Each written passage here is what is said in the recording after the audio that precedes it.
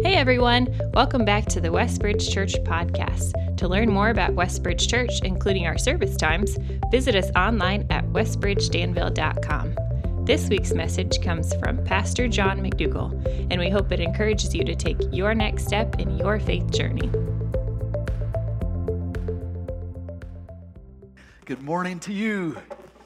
Hope you're doing well. It's been talk about the glory of God in the summertime here in Hoosier Land. It's been beautiful this week, hasn't it? And hope you've been able to get out and enjoy that glory. But good to be together today and excited. As I look out, I want to also acknowledge we have some seniors that are graduating, and congrats to you and your families, your loved ones. It's neat. Milestone moments are really worship opportunities, aren't they? Just those times to stop and celebrate, look back at what God has done and His goodness. But yeah, congrats to all of you. But excited about today. We are launching our new message series that is over the next 4 weeks, so through June. It's going to be a little unique in that we are going to visit a New Testament church each week, a different church each week.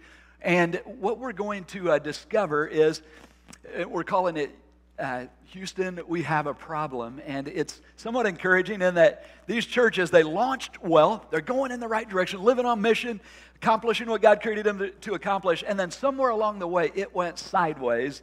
And a big issue occurs to which it's as if they're picking up the phone and dialing into the Apostle Paul as one of the main people they call, and like, we have a problem. We need some help. And what's helpful for us is these problems are timeless. Problems that we face in our own personal lives as well as corporately, that we can see, okay, course correct, and here's how we solution to the problem or live in light of this problem and help us thrive rather than derail in life mission. So imagine one morning you can time travel back to sit with Paul and enjoy breakfast together, eating some bagels, and I'm sure there by the Mediterranean, some fresh squeezed orange juice, and you're having a good talk with him when bam, bam, bam, there's a pound on his door. He jumps up, gets it. His face lights up when he sees the guy at the door. They hug, realize they're friends, comes in, say, hey, join us for breakfast, some coffee. And it's a friend, you've come to find out, from the region of Galatia. Now, that's kind of like a state for us, like Indiana is a whole state there in to the west of where Paul was at, his hometown in Tarsus, Antioch, that area. And so they're having breakfast, but then Paul's like, hey, what brings you here? And he says, Paul, we've got a problem. And he just dumps. And this isn't a problem in one church, it's throughout the region of Galatia. It's like spreading through many churches, and he dumps it on Paul. And you see Paul's face fill up with concern and whatever, going throughout the day, but you look up, getting ready to go to bed that night, and you see the light in his window is still on, and you realize this brother's lit up with this problem, and Paul can't sleep. He actually stays up, picks up the pen, and he goes to writing a letter to the churches in this area. And it is the letter of Galatians that we have. And it is a treasury of truth.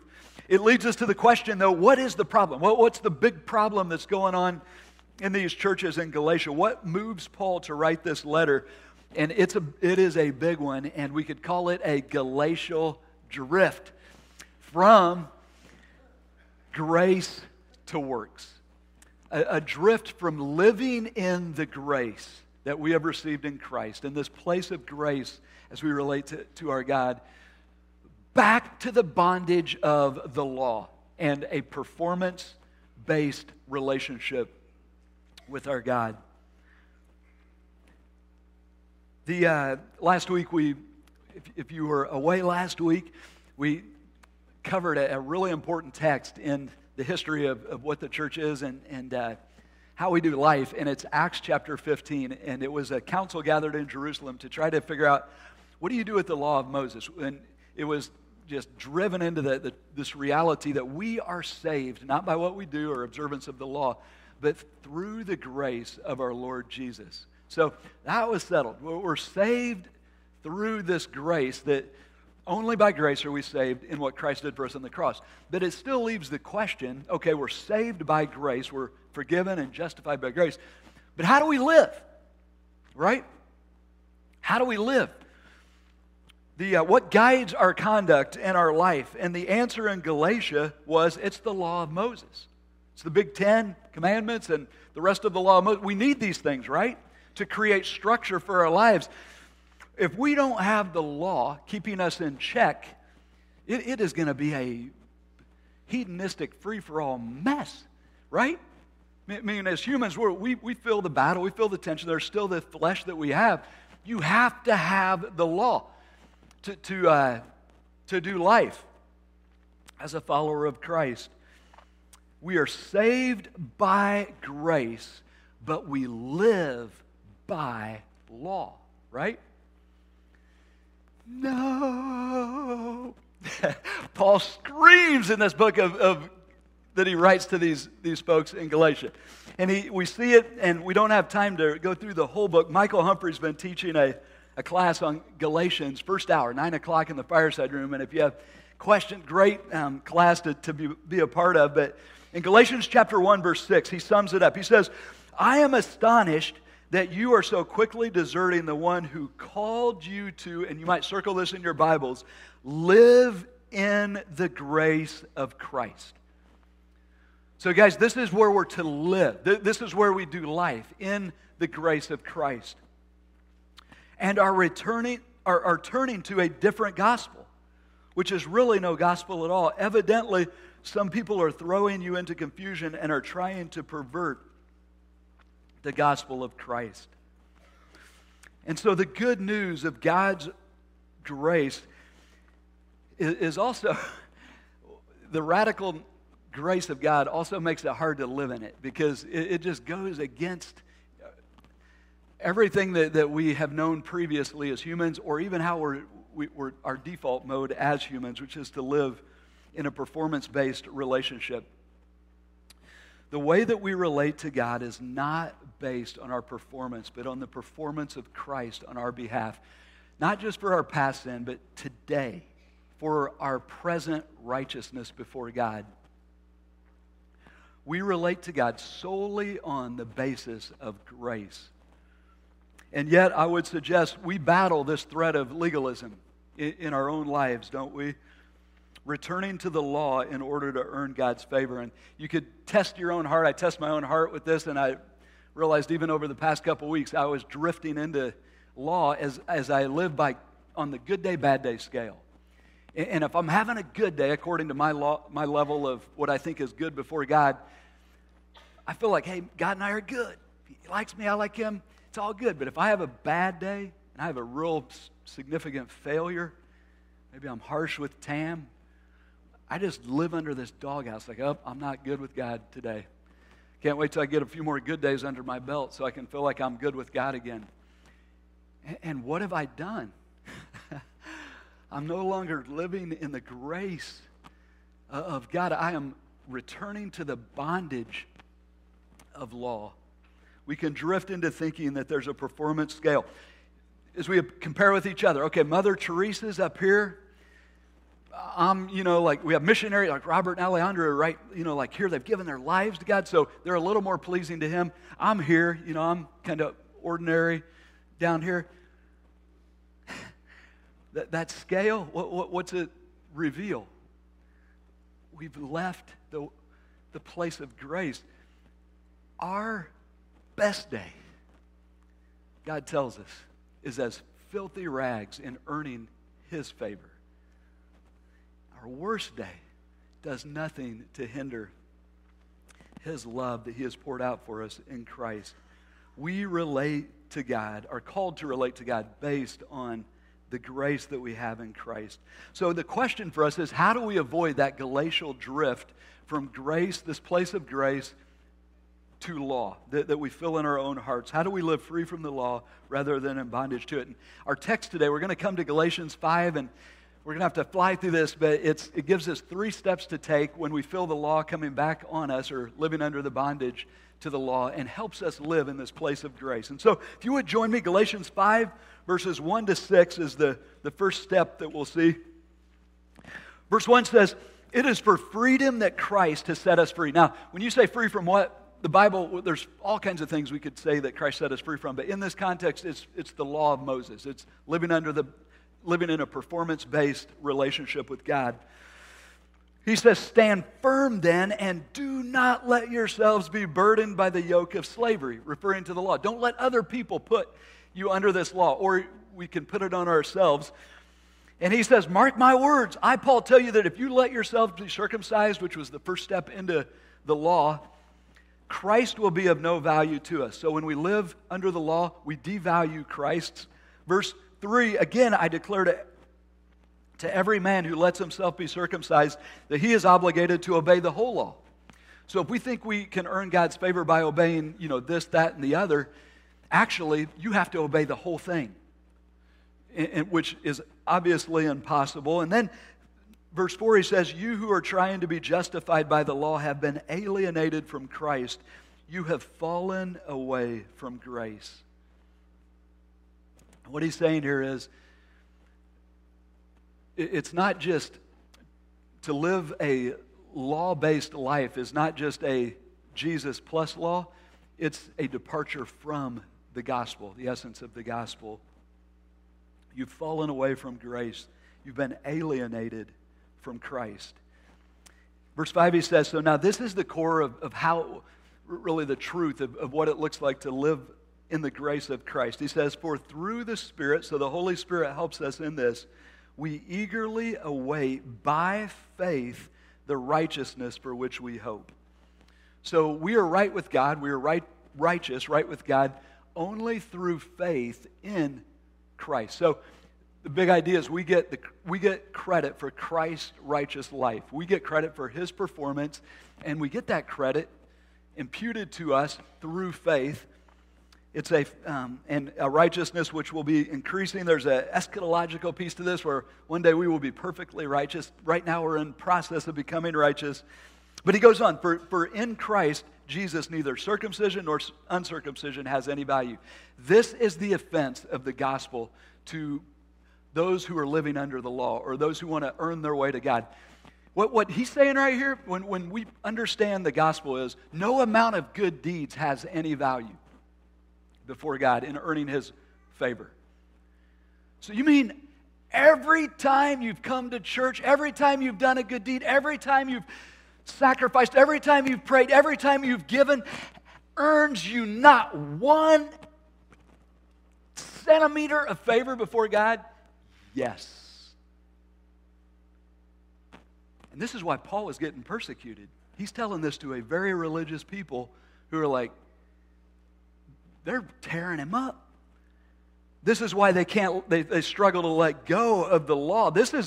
We were counting on this it's like, no, circumcision, uncircumcision, neither has any value. Here's the only thing that counts: faith expressing itself through love. The only thing that counts is our faith in Christ and His performance on our behalf. And the way that faith plays out in life is a life of love. And so the first step when we feel the yoke of law coming back on and wanting to live a performance-based relationship with God is to throw off the yoke, knowing Christ has set us free from the law. When we're tempted to rely on law, rules, and performance to be right with God, it's just to toss that. To hear Paul say, "Stand firm, do not let yourselves be burdened again by a yoke of slavery, living under the tyranny of the law." The law, or our performance in trying to live up to the righteous commands of God, has no power to transform us. Its purpose is to lead us to our need for the grace of God, for our Savior. The only thing that counts, it's not circumcision, uncircumcision, your list of things that you feel like if you do these, you'll be right with God. All those things, none of those count. The only thing that counts is faith in Christ expressing itself in love. So it raises the question, why are we prone to legalism? Why do we drift with the Galatians into law, out of this place of grace? I think one reason may be our pride. If we can do these things, we start to feel good about ourselves again. And it's humbling to think that my best day is still not pleasing to God. I need Christ. I need His grace every moment of my existence. Another reason may be a sense of control. Rules create a sense of like, okay, I can do this. We form our own levels of holiness and like, all right, I can do this. And we feel good about ourselves, or we feel like we can control other people. You know, I can create a church. If I can, a legalistic church sometimes is one that, okay, we can make all our members good by these list of rules and regulations, and misses the reality that it's only by faith and the grace of God that our hearts are changed, not by laws and rules and regulations. God calls us to live in the grace of Christ, free from law, relating to Him solely on the basis of His grace through Jesus. I love the way that Jerry Bridges says it. He says, your worst days are never so bad that you are beyond the reach of God's grace.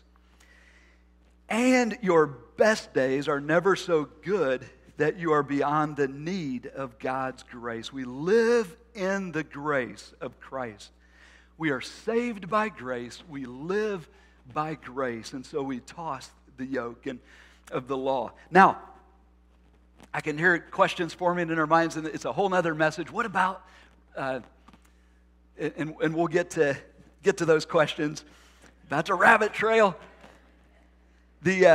Paul shifts his tone there. It's kind of neat. He's just laid down some big truth for us. Now he shifts his tone to as a kind of like a friend. Just he catches the eyes of these Galatians. I imagine this friend doing breakfast with him, and he says this, verse 7 to 12. You are running a good race. Who cut in on you to keep you from obeying the truth?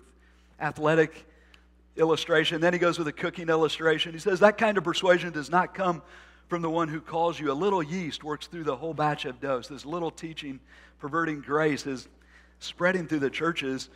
He says, I am confident in the Lord that you will take no other view. The one who is throwing you into confusion, whoever that may be, will have to pay the penalty. Brothers and sisters, if I am still preaching circumcision or the law, why am I being persecuted? In that case, the offense of the cross has been abolished, which we just talked about. Like, why am I getting beat up, Paul says? It's because I'm preaching grace. As for those agitators, the people who are perverting grace and pushing law, I wish they would go the whole way and emasculate themselves. But sometimes I'm like, all right, why did God allow Paul to write that in the Bible? Or, you know, we get, that's a different genre. It's a genre of sarcasm, but it's sarcasm coming out of some steam that I think God had Paul leave that in there just because this is a big deal. And to be put back under the law. And so it does raise the question.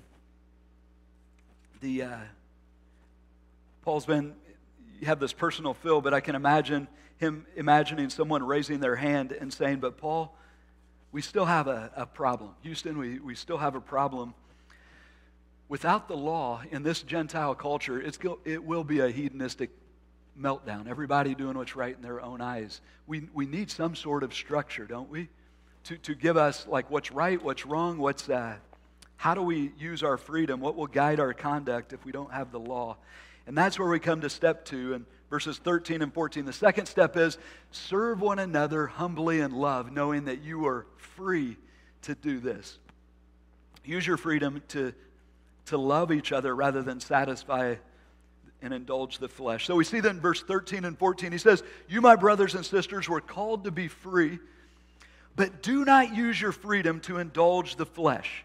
The flesh being that our old nature that desires our will versus God's will, and that is our old sinful self. No longer in power, but it is still present, tempting us. He says, rather, serve one another humbly in love, for the entire law. So you take the whole Old Testament, law of Moses, everything is, and don't you love Cliff Note versions and Spark Note versions? Here we get the ultimate Cliff Note for the Bible. He says, the entire law is fulfilled in keeping this one command. Love your neighbor as yourself. Serve one another humbly. Serve others humbly in love. So he's saying here that we're not under the law of Moses. We've been set free from that. But the freedom is not something that we use just to do what we want to do. It's to be used to pick up a cross and lay down our lives for the good of the people around us with the very love of Christ. He's hinted at this already in verse 6 where he says the only thing that counts is faith expressing itself through love. So what's to govern our new community, the church? What's to govern us? What's to guide our conduct and how we treat each other and what we do? It's love, man. It's love. Paul, he says it again and again. Corinthians, that church, we'll get into that church in a couple weeks, but I will show you now the most excellent way, 1 Corinthians 13. It's love. It's the love of Christ. Just, we could go on and on about how that's playing out in our church family here. And just this past week, a group of ladies being willing to provide a funeral meal, Abby and Rachel and Tammy, for a brother Jim Hughes that passed away, who we hope knows Christ, but Doug had a ministry in his life and doesn't go to our church, but just loving on their family this week. And I was thinking about Jeff and Sandy Bumgardner and Sandra and Riley, who I think this month, or if not soon thereafter, will be traveling to Taiwan. Their kids are in high school, middle school, and they are going to Taiwan to adopt 2 children. And why do that? Why would anyone do that? It's love. It's what we've been set free to do, is to love those around us as Christ loves us. But the question becomes, isn't love just another law? And in some ways, isn't it just another law that's even worse than the law of Moses? Like it crushes us? Have you felt that? And shouldn't we then, if love is the main thing, are you starting to form your list of this is what love looks like? Check, check, check, check, check, check, check. And all of a sudden, following Jesus becomes this oppressive, never enough. I mean, I don't think I'm going to be adopting 2 kids. Now I'm feeling less than. And I remember the first time this hit my soul was at Cedarville. I had to give a message on I was excited to give a message about the Great Commandment to my fellow students. This is the main thing. Love God with all your heart, soul, mind, strength. Love each other as Christ loves us. Let's go do it. And then as I'm preparing the message, I realized I'm a horrible failure at this. I'm the biggest hypocrite.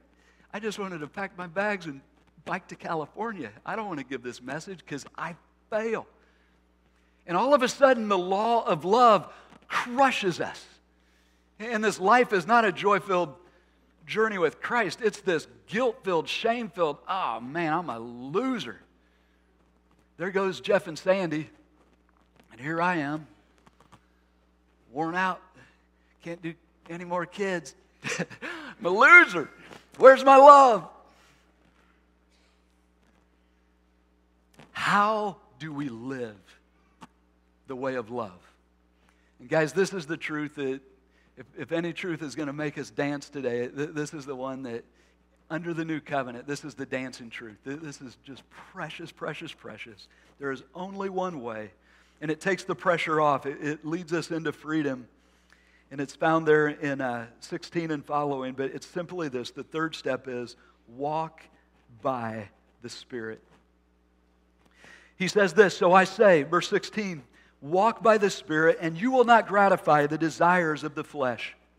For the flesh, sinful nature, desires what is contrary to the Spirit, and the Spirit what is contrary to the flesh.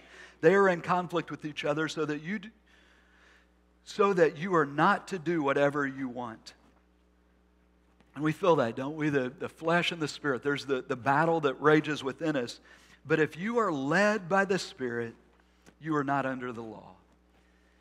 The gift of the Spirit is so much better than the law, or a list of rules and regulations that we would put on ourselves. It's simply this step-by-step following the Spirit of God. He says, he lists, the acts of the flesh are obvious. And you'll notice he doesn't command us not to do these things, because if we are living in the Spirit, we won't do these things. And similar with the fruit of the Spirit that he'll list. But he says the acts of the flesh are obvious. And then he lists these things. And as we read through these, maybe there's one of these that we do need to deal with today. But sexual morality, impurity, and debauchery, which is just sensuality, gone free for all. Idolatry and witchcraft, relating to God and seeking spirituality in a way that is outside of God. Hatred and discord, jealousy, fits of rage, selfish ambition, dissensions, factions, and envy, drunkenness, orgies, and the like. I warn you, as I did before, that those who live like this will not inherit the kingdom of God. Living like this is that idea of a continual pattern of practicing these things. And if we're living in this state, we have to ask, do we know God? Are we truly in grace? Have we trusted Christ? And do we have the Spirit if we're okay with this kind of living? Paul's warning them, no. But then he says, but the fruit of the Spirit. So this is what, as we walk by the Spirit, He will create in our lives. It's like something to rejoice in. It's love, joy, peace, patience or forbearance, kindness, goodness, faithfulness, gentleness, and self-control. Against such things, there is no law. When we're walking in the Spirit, we don't need the law because He's creating these things in our hearts, something far better than the law. And then how he sums it up here is so good. You feel his passion. He says, those who belong to Christ Jesus have crucified the flesh with its passions and desires. It's a vivid picture, isn't it? And pretty, you feel Paul's passion. We crucify the flesh with its passions. And when the flesh tempts us, we don't mess around with it. We don't get close to it. We don't entertain it. We crucify it. But then he says, since we live by the Spirit, let us keep in step with the Spirit. The word keep in step is different from walk by, but it's the same concept. It's order. We get behind, it's like a military march, and we follow it. And again, calling us to walk by the Spirit. And so, why is it that we no longer need the law? It's because we have something far better than the law. We have the Spirit of God within us. Walk by the Spirit. This is the calling of God to His new covenant community, to us, His church. This is how we live. It is by walking by the Spirit. You say, well, what's that mean? What's that look like? And it's simply a moment by moment, step by step, reliance by faith on the Spirit to guide us, give us direction, and to empower us to do whatever it is He wants us to do in that moment. It's Him alone. It's the only way we do it. But He is faithful. Guys, this is the gift of the new covenant. It's this incredible reality Jeremiah talked about in Jeremiah 31 that the prophets couldn't quite wrap their minds around. Ezekiel said, I'll take out their heart of stone and give them a heart of flesh, and I will put my Spirit in them, and that will allow them, move them to keep my law. This is the gift that God has given us, the indwelling Spirit of Christ. This is how we live. It's by faith in Him, guiding us, empowering us, step by step, to do what He's called us to do. The flesh and the Spirit are in conflict. We feel that battle. The temptation is to think we can win that battle by making a list of rules and then pulling ourselves up by our bootstraps and, all right, I'm going to go get the rule. But that is, no way can we do that. But we can win the battle, he says. So I say, walk by the Spirit and you will not gratify the desires of the flesh. When we fail and our lives are marked by one of these fleshly desires, we confess our sin, we repent quickly, we turn back to Him, but it's not, okay, now I have to go suck it up and do better. It's, Lord, help me to live relying on You, in step with the Spirit, and He helps us grow.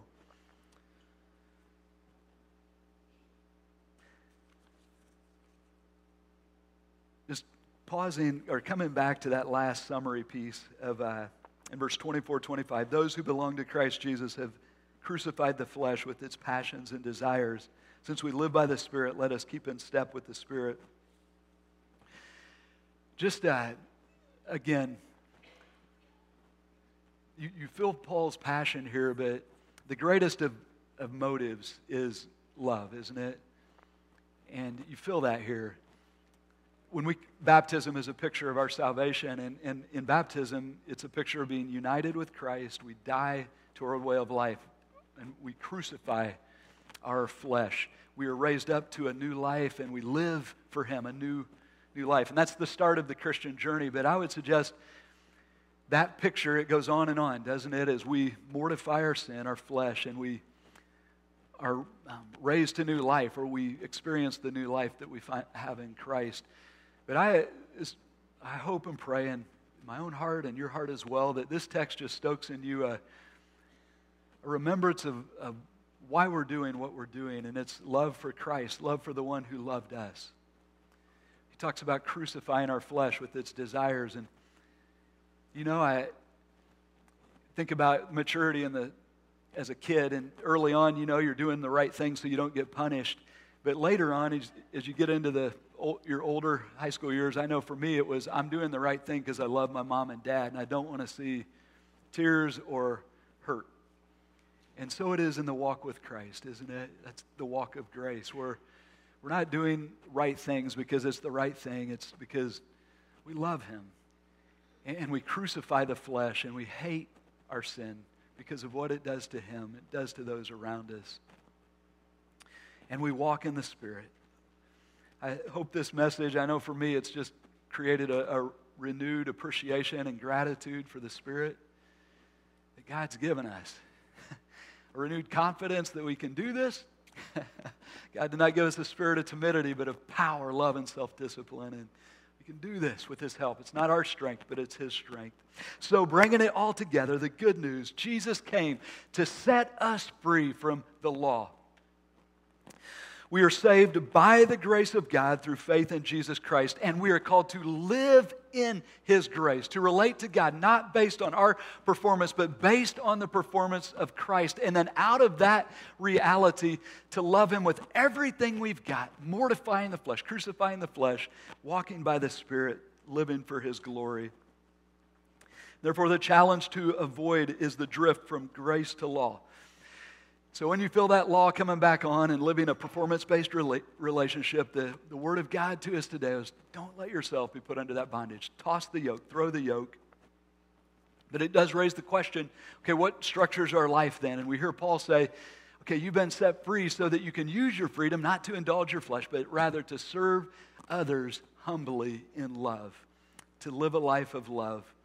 But then love becomes oppressive at times. We start to measure up again. It becomes a law that's over us. And then we remember, no, the way to love is, there's only one way, and that's walking by the Spirit.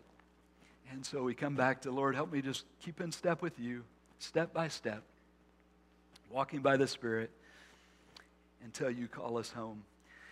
Do you know that feeling you have when you're trying to develop a new skill and you're really bad at it and it's so frustrating? I remember the immediate picture for me is middle school basketball, and when the body is just all messed up and I'm dribbling the basketball off my toe and, turning the ball over, and it's just so frustrating. And then finally, you get to that point where you master the skill, and it just feels so good. Like, whew, we're going, we're flying, you're in the flow, and it's just joy and fully alive in that skill, how it's meant to be done. And for me, that happened the freshman year at Cedarville College, playing just pickup ball with buddies on Friday night, and this is how you play the game. And we didn't want to stop playing. It's just deep into the night. And thinking about Christian life or what he's talking about here, life in the Spirit, when we get this, when we understand living in grace, is when we come fully alive in Christ. When we realize it's not measuring up to His performance, we've already received His grace and the righteousness of Christ. And we realize that, and we begin to live in that, and then live by His Spirit, and we catch okay, this is how you do it. It's not by my own strength, and I don't have to go out and save the world. I just have to walk in His Spirit and just love the person in front of me, do whatever He's called me to do in this season of life. And there's joy, and it's like, this is how you live. And then as we each do it, the body of Christ, it does what it's created to do, and God accomplishes His purpose. Jesus said, He called it, and it's one of the most beautiful pictures in John chapter 7, 36, 37. He said, anyone who is thirsty, come to me, believe in me, and streams of living water will flow through you. And John includes, by this he meant the Spirit, which had not yet been given. But guys, here's the picture. You are a walking stream of living water. Streams of living water was the picture. Wherever you have water, you have life. When you interact, walking by the Spirit, you bring life to the people around you. And as we unite as a church family and walk by the Spirit, we as a team and churches throughout our country, community, world, bring life as God created us to do. That's the igniting vision. So how do we, the big call today, avoid that drift from grace to law. Walk by the Spirit. Amen? Amen. Would you join me and stand in, and we will walk out of here in prayer. Father, we thank you for your word to us today, and just the awakening again to the wonder of your grace. And Lord, we thank you for giving your life for us on the cross, taking our sin and our guilt. But Lord, we thank you also for living the perfect life that we could not, and then giving us the credit for that. And then, Lord, we just want to praise you for the gift of the indwelling Spirit. We thank you that you are creating these fruits of love, joy, and peace in our hearts. Lord, we pray that you would help us to keep in step with the Spirit, to walk by the Spirit.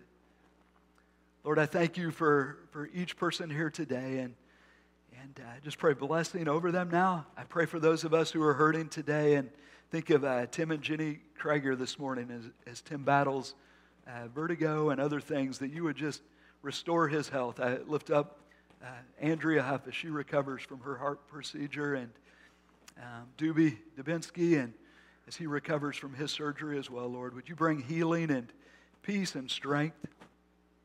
Lord, as we go out this week as a team and seek to love on the kids in our community through our day camp, we just pray that we would be led by your Spirit step by step. Thank you that you will empower us to do everything that you want us to do, and we just want to be faithful. God, we want to see kids who did not know you come to know you, and kids who are lukewarm in their love for you just fall deeply in love with you. So be with our workers, and I pray your word would dwell among us richly. Lord, we thank you for your grace. From the bottom of our hearts, we praise you, we worship you, we offer our lives to you as a living sacrifice. And we pray this in the powerful name of Jesus. Amen. If you are encouraged by today's talk and believe it would be helpful for others, please be sure to subscribe or share. To experience other messages or find helpful resources, visit us online at westbridgedanville.com.